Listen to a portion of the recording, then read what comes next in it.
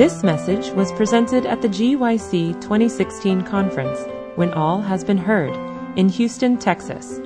For other resources like this, visit us online at www.gycweb.org. All right, welcome.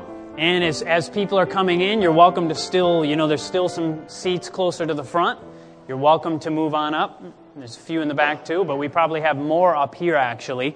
Just before we begin, just to let you know, I have made one change to the schedule for any of you who are thinking of coming back. It's actually two of the messages we're going to change. I thought because of a change I made, it would work better, and I didn't realize the last message would be on Sabbath, so I switched two of them around. I put it on the screen here. Our first message is Thinking Skeptics and Ignorant Christians. The second message would have been, Did Darwin Murder God? But now I've switched that to on Sabbath, and I've switched the one that would have been the next message at 10:30, which is going to now be, Is Evolution a Detriment to Health and Science? Some very powerful information. You probably never heard anything about evolution from this standpoint that we're going to look at in the next message, so that'll be there. Okay, we have a quick announcement. They are scanning each person that's in the room just to see how many are here. And so if you weren't scanned on the way in, if you could please go out that door so that he could scan you on the way out. They just want to know. You don't have to do it now, but afterward, right? Right. On your way out, make sure if you go out that door because he's in the back. The gentleman that's scanning people right now, he has his back to us. So he'll scan you at the end, and then they'll know how many people are in the room. That will help them out because probably for future subjects, they'll want to know how many people need to come, how many people come to a given subject. So you'd help us out, you'd help GYC out with that. So once again, for those of you who didn't hear, we've switched the next message, which is going to be, Is Evolution a Detriment to Health and Science, with the last message, which will now be, Did Darwin Murder God? Will be Saturday afternoon. So that's the only switch we're making. But let's begin with our first message. But before we begin, I ask that you'd bow your heads with me for a word of prayer. Heavenly Father, we thank you for the opportunity to study. May your Holy Spirit guide us. In the name of Jesus, amen. When it comes to science and the Bible, actually, before we even begin, let me just tell you quickly who I am. My name is Chad Kreuzer. I was born in Grand Rapids, Michigan. And I have been traveling around for the last 15 years. We put on various different seminars, and I make a living as a documentary filmmaker. So I go around to archaeologists, historians, theologians, scholars, health professionals, and make documentaries about history, archaeology, the Bible, and also science. And so our newest one, I'll share with you some more of those different things as we go forward. I am not a scientist, by the way. I'm just a documentary filmmaker. So that's how I make a living. And but we all should be able to be thinking people and have a reasonable answer for what we believe. So you don't have to be a scientist per se to think about these things. But once again, I'm not a scientist, but I am fascinated with science, so I regularly read books about science. And so it's just something that interests me, and that we produce documentaries about various subjects. But when we think about the idea of science and faith, we typically think of articles like what we see here. This is an interesting thing we see in the Washington Post. Faith versus what? Fact. As if faith is against facts, right? Meaning faith could not really be true. So faith versus fact, why religion and science are mutually incompatible. Meaning the idea in much of mainstream media today is that faith cannot be compatible with science, that these two things are against each other. They are potentially polar opposites. And so is this the reality? And I hope to show you that this is not the case. And actually, a faith in what is actually true should enhance our view of science and actually give us a better life as a result of it. And I'm going to share with you in the next message that creationists, true creationists, following science from the Bible, they're the longest living people in the world, creationists. Evolution has not created the longest living people in the world. Very interesting to think about, and that is scientific. I mean, what a thought there. And so let's go forward. Let's start with some definitions quickly. The word atheist, an atheist is one who believes, and we'll look at that in just a moment, but an atheist is one who believes that there is no God. They are convinced there is no God. That's what an atheist is. And when you think of a deist is someone who believes that there is a God, but it is a God who is detached from humanity. Basically, the deist believes there is a creator God who set in motion all the scientific workings in nature. He allows them to begin, but then what does he do? He just lets them kind of work out themselves, meaning that he doesn't really interact with humanity. That's what a deist is. But we go on to a theist. A theist is one who actually does believe in God and generally believes that God has in some way communicated with humanity, delivering a message, and that God is a personal God. I want to tell you that I am a theist. I do believe that God actually has communicated with humanity, and I'm going to give you some evidence for that also. But there's another kind of faith, another belief system, and by the way, an atheist is a faith system, and I'm going to show you that further as we go on with these messages. But there's another one that you may never have heard of. It is called a fideist or fideism. Now, what is fideism? Fideism is a religious understanding, and these would probably typically be someone from a Christian perspective who has a very particular understanding about the Bible and about faith. I am not someone who is a fideist. Now, these people believe that having evidence for what you believe would go against faith. That faith should be believing by blind faith. Meaning, a fideist, in essence, might think this, that if evolutionists had greater and greater arguments against the Bible, that is wonderful, because that can help us to have even more faith. Because we'll just believe blindly in what something says, like a religious book. That's a fideist. Now, I do not believe that. I believe that God has actually given us evidence in Scripture and in science, and that having evidence does not lower faith, but it can actually enhance faith. And by the way, that is what faith is. You may know that Hebrews chapter 11, verse 1 says it says something very interesting about faith. It says that faith is the substance of things hoped for, the evidence of things not seen. So the Bible actually says faith can have evidence for something you've never seen. I'm going to go into detail on that when we look at Did Darwin Murder God? Very powerful presentation. That's the one Sabbath afternoon. So we're going to look at that Saturday afternoon. So do we have evidence? Now we're going to talk about that here in this first presentation. This is very interesting. You know, in ancient history, in Greece, you had lawyers, you had men of the law who would use a word. Some of you have heard this word. They would use this word. It's a Greek word for their defense in court. Meaning if they were in a court process and they were trying to either defend their cause, they would want to have a defense, and the word they would use for that defense in Greek was apologia. Apologia. Now what does this mean? Now, this is where we get the word in our modern English language, which, by the way, English is the largest language in the world, incidentally, because we adopt words from all other, not all, but many other languages. So it's a continually growing language. That's why it has more words than any other language. But in the English language, we have a word called apologetics. Apologetics. Now, that might sound like you're apologizing to people. But that's not what it meant in the original Greek. The apologia was a defense for something you supposedly had evidence for.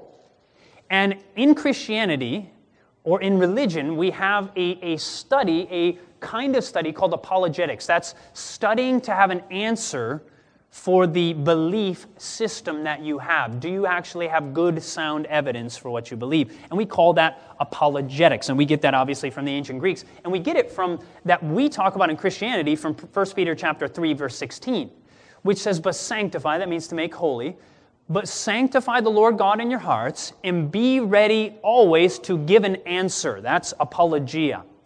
To give an answer to every man that asks you a reason of the hope that is in you with meekness and fear. Some of the new translations, like the ESV, says, in your hearts regard Christ as the Lord is holy, always being prepared to make a defense. That is apologia, making a defense to anyone who asks you for a reason for the hope that is in you, yet do it with gentleness and what? And respect. Now, when we're defending the faith, it's interesting that when he talks about defending the faith, he clarifies right there in the context that if you're going to defend the faith, you should do it with gentleness and respect. Not with anger and yelling, right? Shouting and, putting somebody down. But we should, if we're going to share the faith, hold up the faith, we should be doing it with gentleness, with respect, with kindness to those that we are speaking to. And so, thinking about this, the Bible says, many of you have heard these words by Jesus in John chapter 17, verse 17, sanctify them, once again, make them holy, through your truth. Your word is what? Truth. Your word is truth. But is it really truth? Now, if it's really truth, then it should have something to be able to buttress it, to be able to hold it up. It should be able to show and reveal by evidence that it is actually true. Jesus says that it's true, and I believe that it is. But the question is why? Do we have good evidence for that? Well, some of you may have heard this argument. Now, I'm going to tell you very quickly. This first message, the purpose of this first message is to establish that there are lines of evidence. And we're going to just touch on a very few of them in this message. There are lines of reasoning that can help us to understand that the Bible can be trusted. That the Bible can be trusted. And so I'm going to talk about some science in this message, but in any form of science, the word science coming from the idea of knowledge. In any form of knowledge, one form of science needs different evidence than another form of science. Meaning, biology needs different evidence to prove certain biological things to be true than geology would need, right? Meaning geology would have different things. Now they can both be tested, they could both be verified generally, but there's different forms of evidence. So too, in the knowledge of religion, God gives us different forms of evidence that may be a little different than maybe testing how much, iron is in a certain piece of metal, right? There's different forms of evidence, and we're going to look at some of the forms of evidence, both scientific and more spiritual and historical in this message. Then as we progress through each message, we're going to be looking at more of the science, breaking down various aspects of both creation and evolution. But let's look at this. Now, how many of you have ever played the telephone game? Anybody ever played the telephone game? Okay, and maybe most of you have raised your hand, but some of you who haven't, maybe it's because you just don't know what I'm talking about. It works like this. If I were to take a little sentence, and I would whisper it into my friend here, Wardell, into his ear, and then he would whisper it into Gabriel next to him, and we would begin to go around the room, and they would whisper the message. Let's say I said, the weather here in Houston is beautiful today. And then Wardell says it to the next guy, and the next guy, and you whisper it into the ear of the next person, and it snakes its way around the room, finally comes up to the young man here in the front, and then I ask him, hey, what did I say to Wardell? You tell us what you heard from the person with you.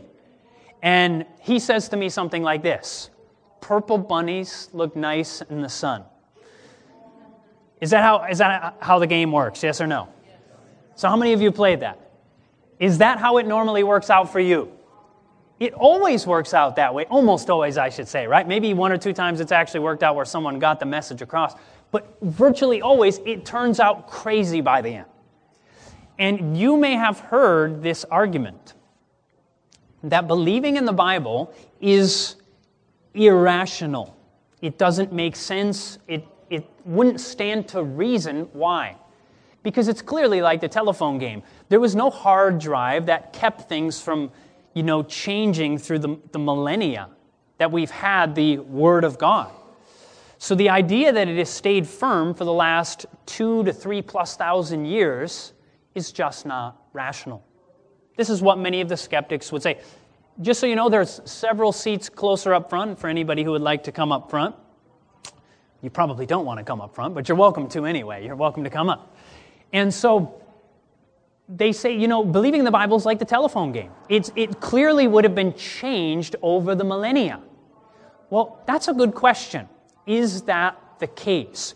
Well, I won't go into all the details onto why we know that it has not changed virtually at all over the millennia, but I will give one simple thing that you may have heard of, and it is evidence. It's so interesting because as skepticism was creeping into Christianity, whether it's from secularists, whether it's from people of the Islamic faith, people in Islam are very staunch, many of them, about putting down the Bible and saying that it cannot be trusted, that it has been changed over the centuries, that the Quran, by the way, has not changed at all, but the Bible has changed significantly, which, by the way, they have ancient manuscripts from the Quran that have similar issues to the Bible, by the way, various different, dissimilarities. But by the way, back to our point here.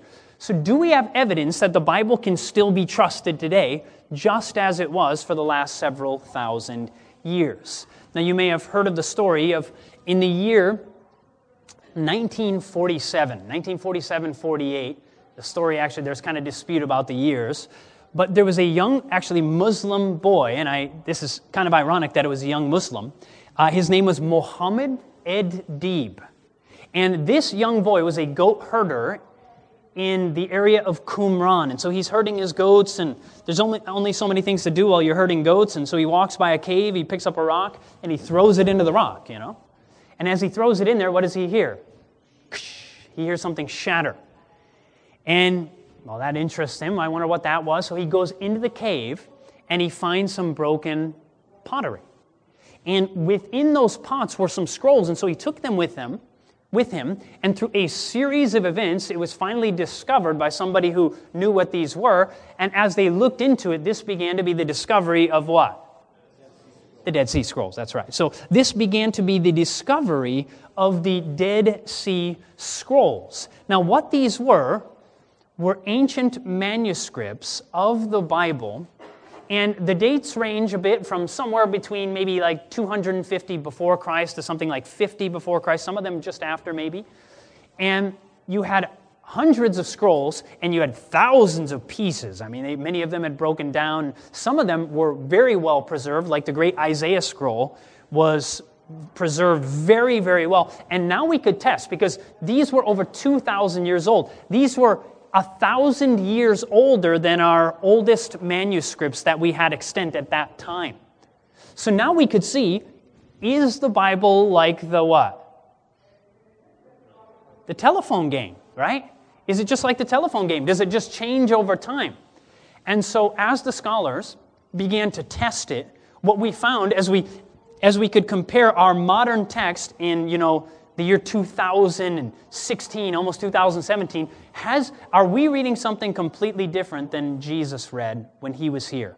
Reading from the book of Isaiah and Luke, in the book of Luke. Was he reading from something totally different? Well, now as these we could call, these linguists are looking at it, they found out, no, that the Bible has not been changed. We see here just a quotation about it from Jeffrey Scheller in his The Bible True.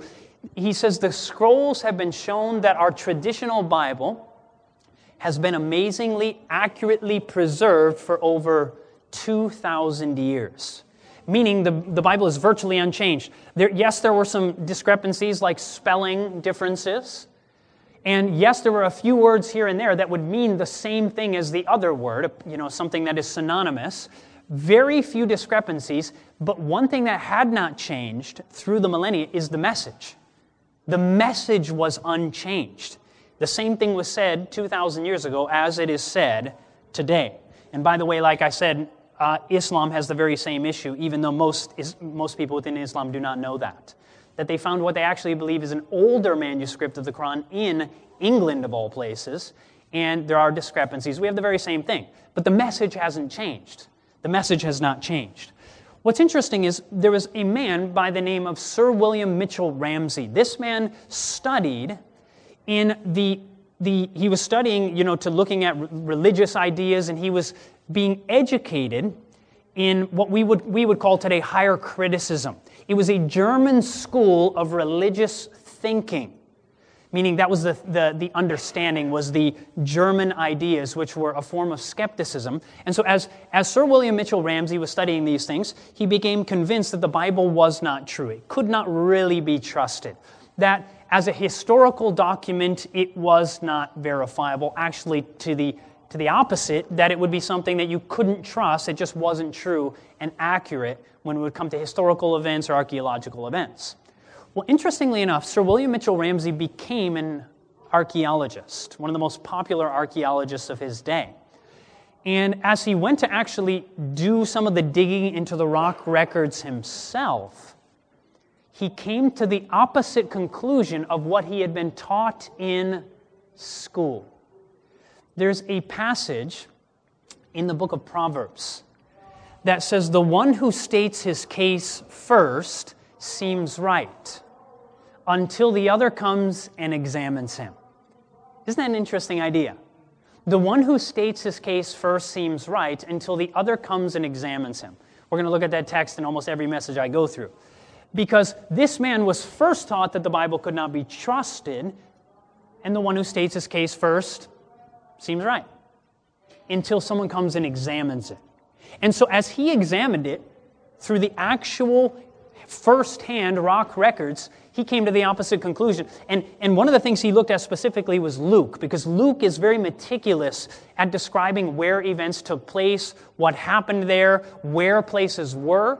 And looking back on this, Sir William Mitchell Ramsay, he ended up saying, Luke is a historian of the first rank. Not merely are his statements of fact trustworthy, this author should be placed along with the very greatest of what? You see, he heard one side of the story in school, and it destroyed his faith until he tested it. Many people lose their faith and never end up looking into it for themselves. And that could be a danger for you. I'll tell you, if you go off to a university, whether it's one of our schools or whether it's a public school, and you have professors teaching evolution, and I have no problem teaching evolution and teaching why it's not true. I think we should do that. We should teach this is what is taught in evolution, and these are evidences that we think are persuasive that it is not true. I have no problem with that. But many times people teach it because they themselves have never looked at the other side of the story. The one who states his case first seems right. They went to school, they watched Discovery Channel, they watched History Channel, they heard one side of the story. But when they begin to look for themselves and they see, oh, there's another side that I never heard, which is much more logical, much more, actually fits better with the science, that even many of the top scientists acknowledge, we know the greatest proofs in the textbooks are not true. I'll show you that when we go forward in the lies in the textbooks. They know it's not true, yet it stays in the textbook decade after decade. Sometimes at least one of the evidence is for 90 years, it's still in there. And yet scientists acknowledge, top scientists say, we've known this stuff is just not true. Not even creationists, just secular scientists. So we're going to go into that. So William Mitchell Ramsay, as he studied it himself. Now here's the thing. See, and the reason why I'm sharing this, kind of an apologetic to begin with. The first message is kind of apologetics. The rest is scientific. But here's the thing.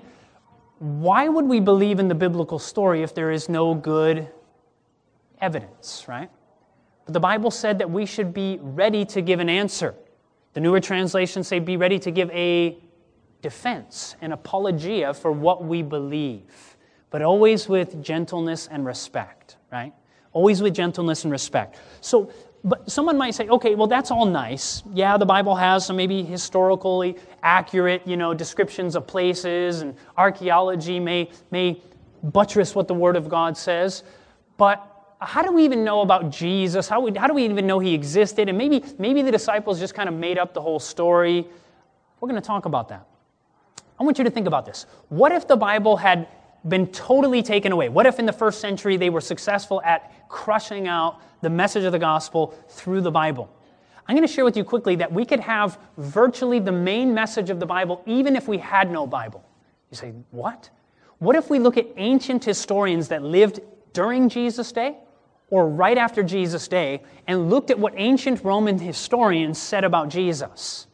We could get the basic message of the New Testament without the Bible. Now, we have the Bible, and praise the Lord we do. God preserved it so that we could grow, we could be edified, we could strengthen our faith. But notice, we look at some of the ancient historians, Tacitus, who was known as the greatest historian of ancient Rome, or one of the greatest historians of ancient Rome. Not a believer in Christ, by the way. This man wasn't there as an apologist for Scripture. He was not a believer. But notice what he said. He said, Christus, or Christ, from whom the name had its origin, suffered the extreme penalty during the reign of Tiberius at the hands of one of our procurators, Pontius Pilatus. Now, does that show some of the biblical story right there, yes or no? Yes. Notice, he knew that it was during the reign of Tiberius. He tells us that it was during the time of Pontius Pilatus, Pontius Pilate. And he also tells us it was Christ, and he suffered the extreme penalty, which what would the extreme penalty have been? Death of the cross. That was the worst punishment the Romans could inflict on you. Let's go forward. Here's Pliny, who lived from AD 23. This guy lived during the days of Jesus to AD 79. The whole of their guilt or their error was that they were in the habit of meeting on a certain fixed day before it was light when they sang in alternate verses a hymn to who? Christ as to a what? So notice, this guy who lived during Jesus' day said they were worshiping Jesus as a what? As a God. So the idea that the divinity of Christ came somewhere maybe in the 3rd century, 4th century, that's not true. Even secular historians notice, man, these people are worshiping this guy like a god, right? And so it says they were, singing hymns as to a god and bound themselves by a solemn oath not to do any wicked deeds, but never commit any fraud, theft, or adultery. So we see these were very moral people. They were worshiping Jesus. They would sing about him. They would gather together. They were living a upstanding life. We see Lucian, another ancient historian. The Christians, worship a man to this day. We see the same thing. The distinguished personage who introduced their novel rites and was crucified on that account. So we know he was crucified in ancient historical documents. From the moment they are converted and deny the gods of Greece, so they don't follow false gods, and they worship the crucified sage, so they worship him and live after his laws. All this they take quite on faith, with the result that they despise all worldly goods alike, regarding them merely as common property. What does the book of Acts say took place with the early apostles and the early church? That all things were in common. Do you see, we get the story, and I'm only going to show you 4 quick quotes. We could go into quote after quote of ancient historians outside of the Bible who are antithetical to Scripture, yet tell us that the story of the Bible actually at least did happen, at least the New Testament experience of Jesus and the apostles. So we have no question Jesus existed. How do we know Alexander the Great lived? How do you think? Historians, right? We trust the historians. These people are historians, and they corroborate what the New Testament tells us.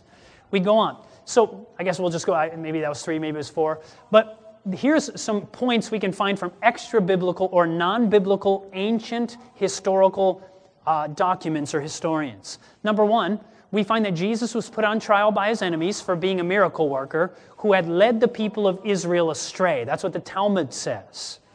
So number 2, Jesus was crucified during the reign of Emperor Tiberius. Jesus was put on death by the Roman procurator Pontius Pilate. And you can notice that we have texts here to back up from the Bible what the historians were saying outside of the Bible. Number 4, Jesus was killed on the night before Passover, the Talmud says. Number 5, Jesus' death occurred before the destruction of the temple in 70, AD. And after his death, the superstition about Christ broke out originally in Judea, but it made its way to Rome, as the book of Acts records. I mean, look at how clear the message is outside of the Bible. And number 7, Jesus was reported to be alive 3 days after his death by his followers, Josephus tells us in the Arabic text. Number 8, Christianity was so controversial that Emperor Claudius kicked all the Jews out of Rome. The Jews in Rome were literally rioting over the person of Christus. They were rioting about Jesus. Number 9, despite rampant persecution and torture, Jesus was worshipped as God by his followers after his death. We see that from Pliny and Lucian. Jesus was thought to be the king of the Jews.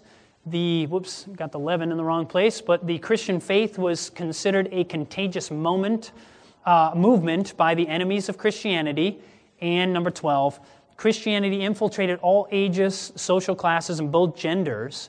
It was an immense group of people, not just a small class or subculture. So we could have the basic story of the gospel and the book of Acts, the 4 Gospels and the book of Acts, from secular writers. So the idea that we only get this from some religious book, we can get the story outside of the Bible. We have evidence that it is at least historically accurate, at least the story of this Messiah who died, the Bible says, for the sins of the world. Actually, there's some more. Number 13, James was Jesus' brother, and he was martyred for his faith in Christ.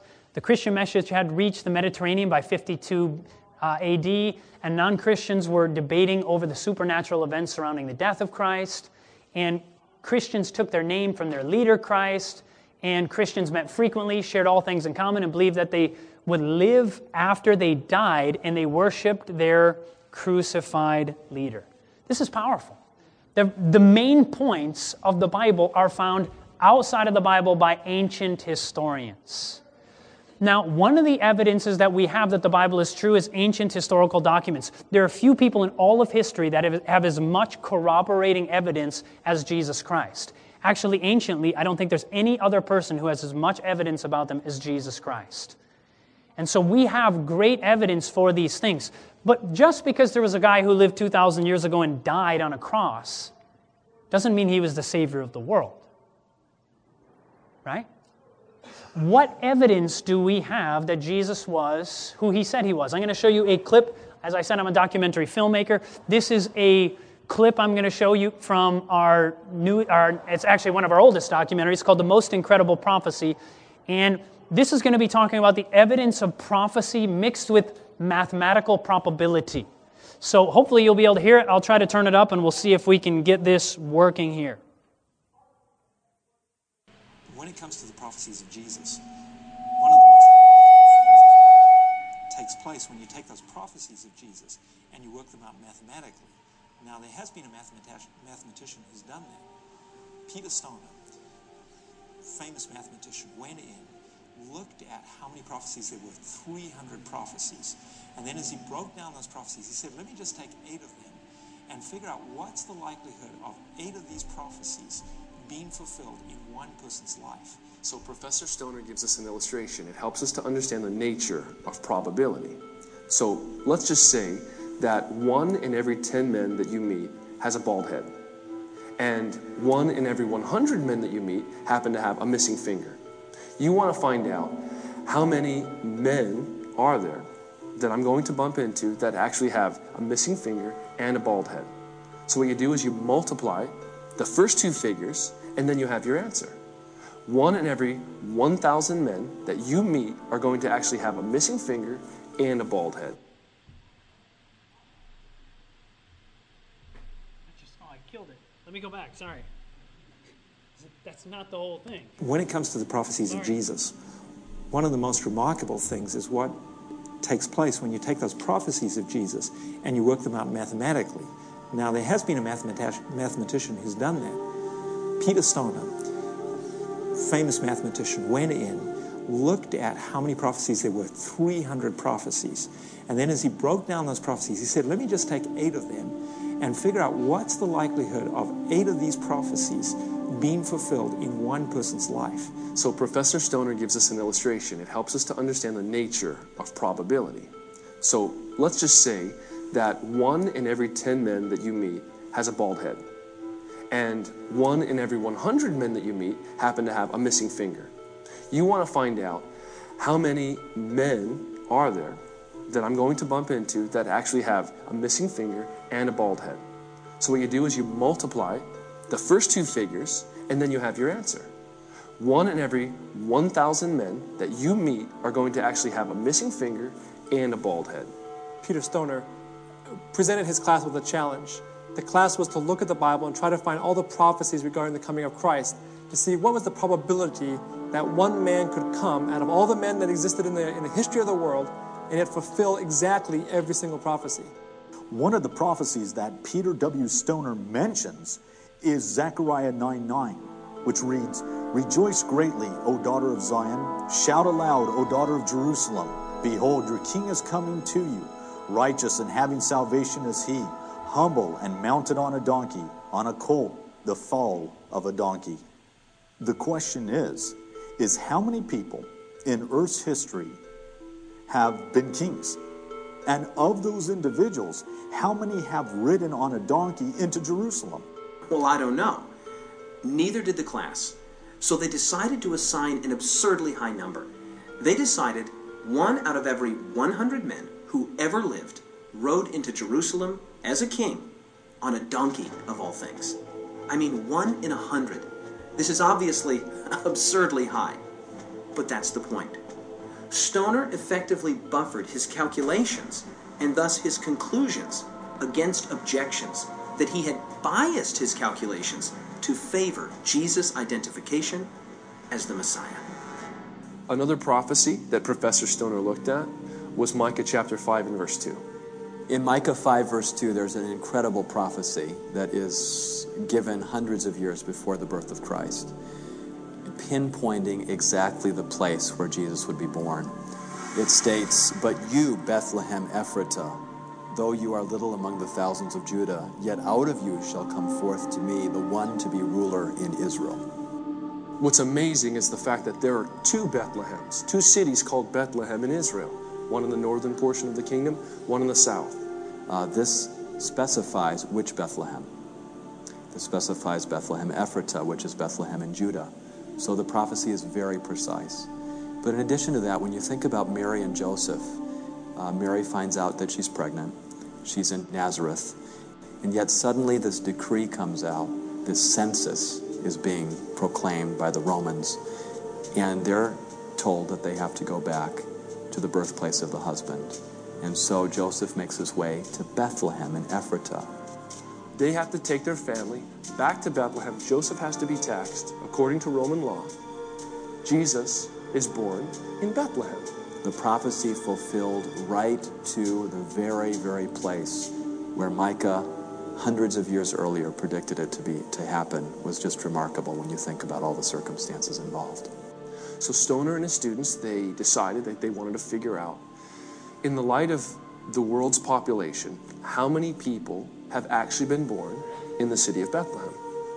1 out of every 280,000 people was a very conservative estimate that they found mathematically of how many people have actually been born in Bethlehem.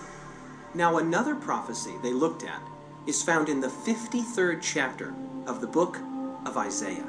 He was oppressed and he was afflicted, yet he did not open his mouth. Like a lamb that is led to the slaughter, and like a sheep that before its shearers is silent, so he did not open his mouth.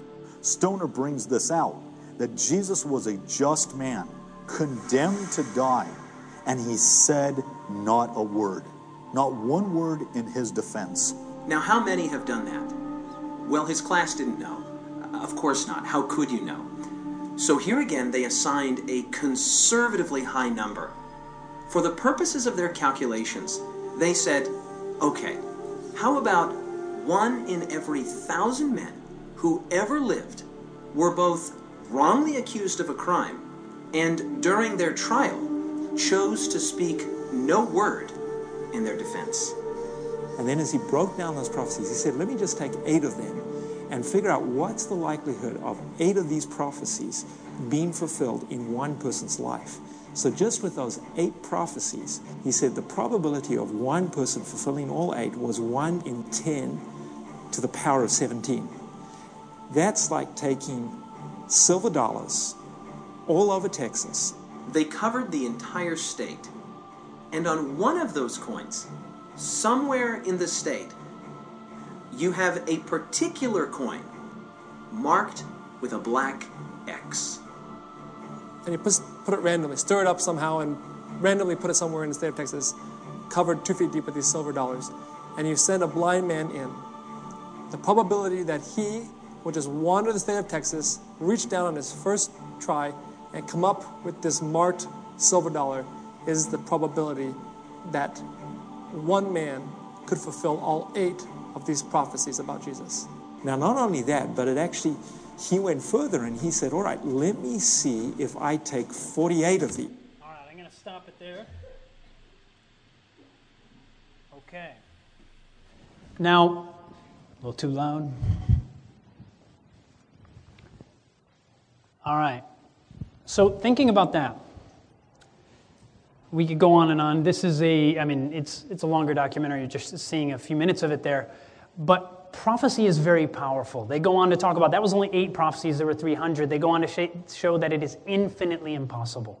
Infinitely impossible, meaning the chances that he could fulfill 300, actually not 300, 48 of the prophecies, it ends up being like if you had millions of times all the atoms in the entire universe. So not just Texas covered with silver dollars, but the entire universe, multiple universes. The chances that someone would go pick the one atom in all of the universes that don't exist would be the chance that Jesus could fulfill just 48 of the prophecies. So the point is very powerful. And so that's we make documentaries for the specific purpose of reaching the people who are not believers, and specifically just people in general. So not only do we hit subjects like this, but we also hit subjects like death, what happens after death. We talk about even the Sabbath, very interesting things. I'll just let you know, we're at this GYC, we're giving a better deal on them than we've ever given before. So if you're interested, we're at Anchor Point Films booth. Powerful things to share with your non-believing friends and to buttress or help your own faith. So let's go forward. But in John chapter 14, verse 29, Jesus told us, now I've told you before it come to pass that when it is come to pass, you might believe. Science has evidences for its various subjects. God gives evidence for his divinity, for the reality of the fact that he is a God. And one of the evidences, he says, I'll tell you before it happens. If I can tell the future every time without fail, you will know that I am God. I'll tell you, I'm a Seventh-day Adventist today because I was in college, got invited to a prophecy series, and when I saw the solid message of the Bible, the prophecies of Daniel chapter 2, and then various, I believed in the Bible, but never had I seen it like this, that you can truly trust the Word of God. It changed my life. Prophecy is so very powerful. We've been given this. God says this. So, another evidence of the truth is the evidence of the resurrection. You think, come on, people will laugh if you say there's evidence for the resurrection. But I believe there is actually powerful evidence. Think about this. Jesus was killed by the Romans on a Roman cross, put in a Roman tomb. That tomb was guarded by who? Roman soldiers. Now, there's basically, his body was gone. Nobody really disputes the fact that his body disappeared. But if you think about it logically, there's only 3 options for what happened to the body. Number 1, the Romans took it. Number 2, the Jews took it. Or number 3, the disciples took it. Now, if the Romans took it, and the disciples say, he's resurrected, our Lord, he's come back to life, what would the Romans do? They'd grab his dead body that they had pulled out, they'd stick it in a wheelbarrow, and they'd run it down the street saying, here's your dead Messiah. The guy didn't raise from the dead. Come on, here's the body. The second group, the Jews. What would happen with them? Now the Jews, did they want Jesus to rise from the dead? No. So if they would have stolen his body and the disciples are running around saying, Jesus rose from the grave, same thing would have happened. They would have brought out the corpse of Jesus and said, here's your dead Messiah. The only other option is who did it? The disciples. Actually, there's 2 other options. The other option is that he rose from the dead, right? But the other one is that the disciples stole it away. But here's the thing. Let's say the disciples stole the body away and then lied to everyone saying that their Messiah had risen from the dead. Yeah, think about it, right? So let's say you made this up. Now, let's say you were to make up a new religion. If you were to make up a new religion, wouldn't you want to be like the king of that religion? Like, wouldn't you want, many wives or all kinds of money or whatever it is that interests you in this world? But these guys start a new religion where they're homeless, where they get persecuted, beaten, stoned, crucified, and yet they hold fast. Listen, if they knew that they had stolen the body and the whole thing was a lie, you think they'd all be willing to die for something they knew was a lie? Think about this. The reality is do people die for lies, religious lies, yes or no? All the time. People blowing themselves up repeatedly for a lie. True? But how many of them die for something they know is a lie? Do you think every single one of the disciples would have been willing to die for something they knew they had made up? Let's go tell the world they have to be humble and nice and give to the poor and we'll die for it. Isn't that a great... Who would do that? Almost nobody. Now, one of them or two of them might have been willing to die, but every single one of them, the only one that didn't die for their faith was who? John, but he was thrown in a pot of boiling oil. He was persecuted. Yes, he lived to a ripe old age, but the fact is, he was persecuted for it. So every one of them was willing to die for Jesus. Why? Why do you think they were willing to die for him? Did they believe he rose from the dead the day after his resurrection?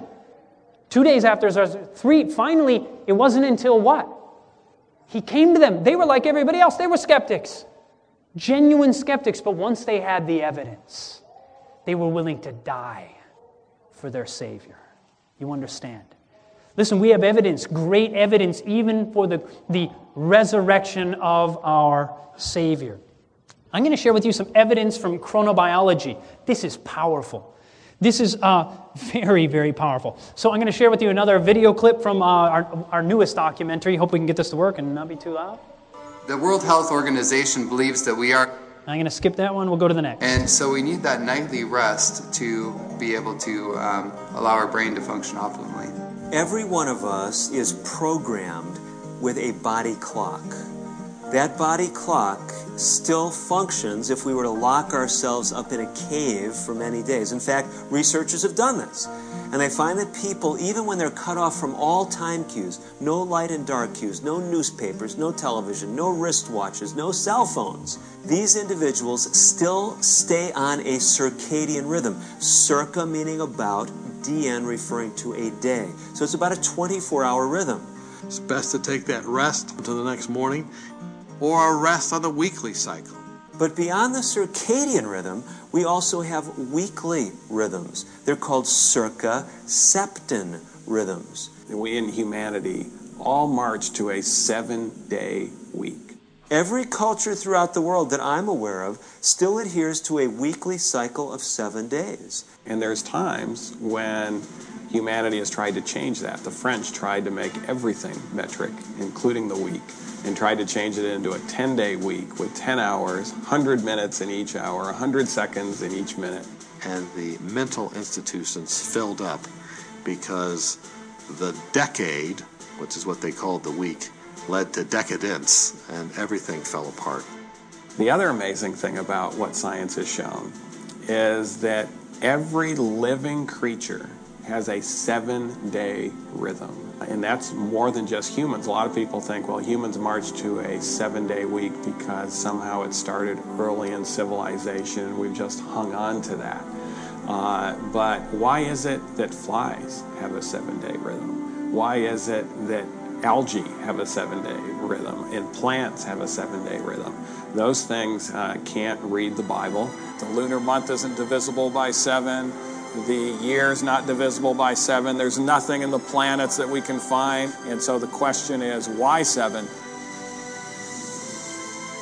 It brings me back to that very ancient counsel in the Bible where God said that he had given this day of rest to his people. And I think that speaks to what the Bible has to say in regards to how we began, how life began. It was a common designer, a common creator that programmed in this 7-day rhythm.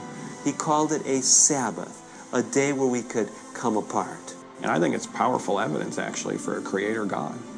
One of the interesting things about Seventh-day Adventists is that they keep the Sabbath holy from sundown Friday until sundown on Saturday. Sabbath keeping actually does have some significant mental health advantages. There's an improvement in IQ, even though they don't study on Sabbath or go to school on Sabbath. So circa septum rhythms is not just something from the culture, it's actually something biologically innate. There's benefit to a nightly rest, but also benefit to a weekly rest. So these things are part of our physiology. What is so interesting to me as a physician, if we cooperate, if we collaborate with these rhythms, we do best. You know, you can't underestimate the remedy of what I call vitamin R, which is rest. And if it were sold in bottles, it would be the most popular vitamin on the market.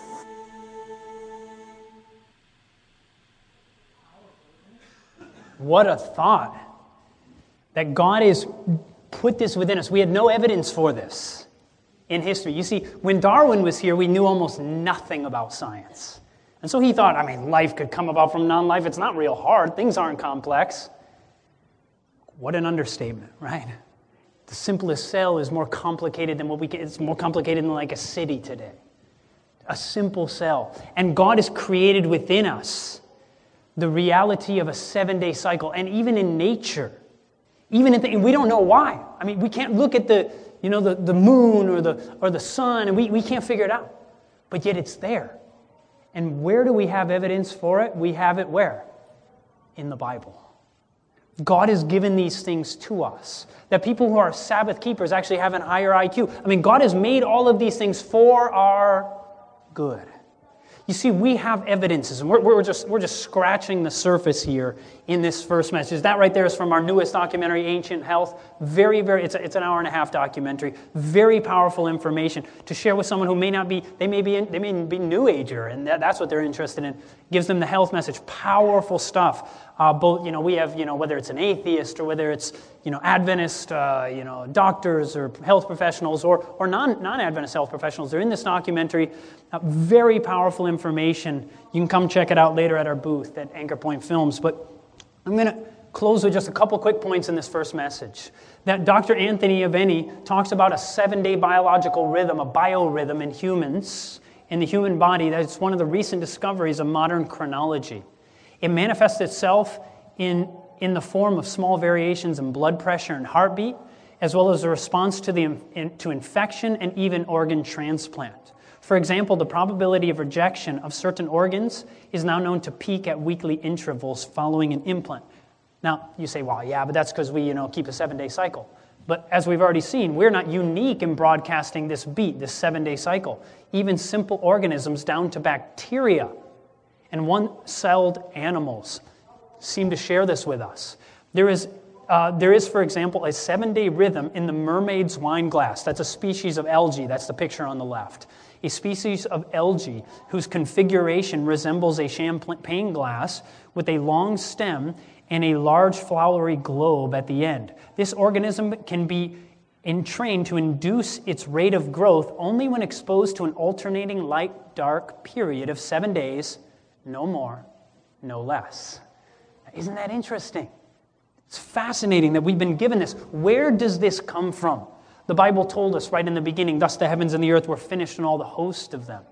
And on the 7th day God ended his work which he had made, and he rested on the 7th day from all his work which he had made. And God blessed the 7th day and sanctified it, because that in it he had rested from all his work which God created and made.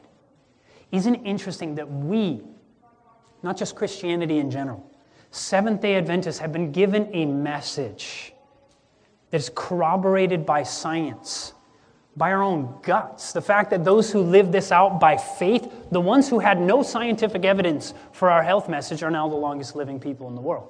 Creationists. Evolution hasn't been able to produce the same effect. Very powerful. But I'm going to share with you more about that. But like I said, in the upcoming messages, we're going to talk about the next message is evolution, a detriment to health and science. The next message after that, what about 8 men? Then the fourth one today will be the age of the earth. And Friday, we only have one. There's textbook deceptions. If you go to school and you struggle running into these kinds of things, we're going to look at some of the greatest evidence for evolutionists and look at the evolutionists who tell us this stuff's not true. Evolutionists, you don't need some creationists to tell you. You don't even need me. I'm just here to read what they say. So you don't have to be a science. You can just share the same thing. So, and the final message Sabbath afternoon is, did Darwin murder God? Once again, for anybody, if your friend's thinking of coming and they want to, that's not going to be next. Did Darwin murder God was going to be the next message, but I switched them around a little bit. So before we close, let's close with a word of prayer. Heavenly Father, I thank you that you give us evidence. If we want to hang our doubts, there's always going to be enough hooks to hang them on. But if we're open to looking for evidence, you have given us evidence that is beyond anything we could think or ask. Whether it's mathematical probability, whether it's the chronobiology or the biology of our time, meaning the fact that we fit right along with the biblical time period, that you've made us with this 7-day biorhythm. Whether it's history corroborating the evidence of Scripture, whether it is archaeological sites and discoveries, you have given us enough evidence if we're willing to look for it. Lord, my prayer is that none of these young people, or maybe even older for that matter, that none of them would be lost as they go to school or watch television or go about life because they hear arguments against the truth and they never take the time to find the answers to those arguments. Because they're out there, and I know from personal experience. And what a travesty to lose young people. And I think of even sometimes maybe professors or even our own professors, sometimes who've never looked for the other side of the story. And yet the things are taught sometimes, even within our own institutions. Lord, my prayer is that we would be willing to look for the evidence.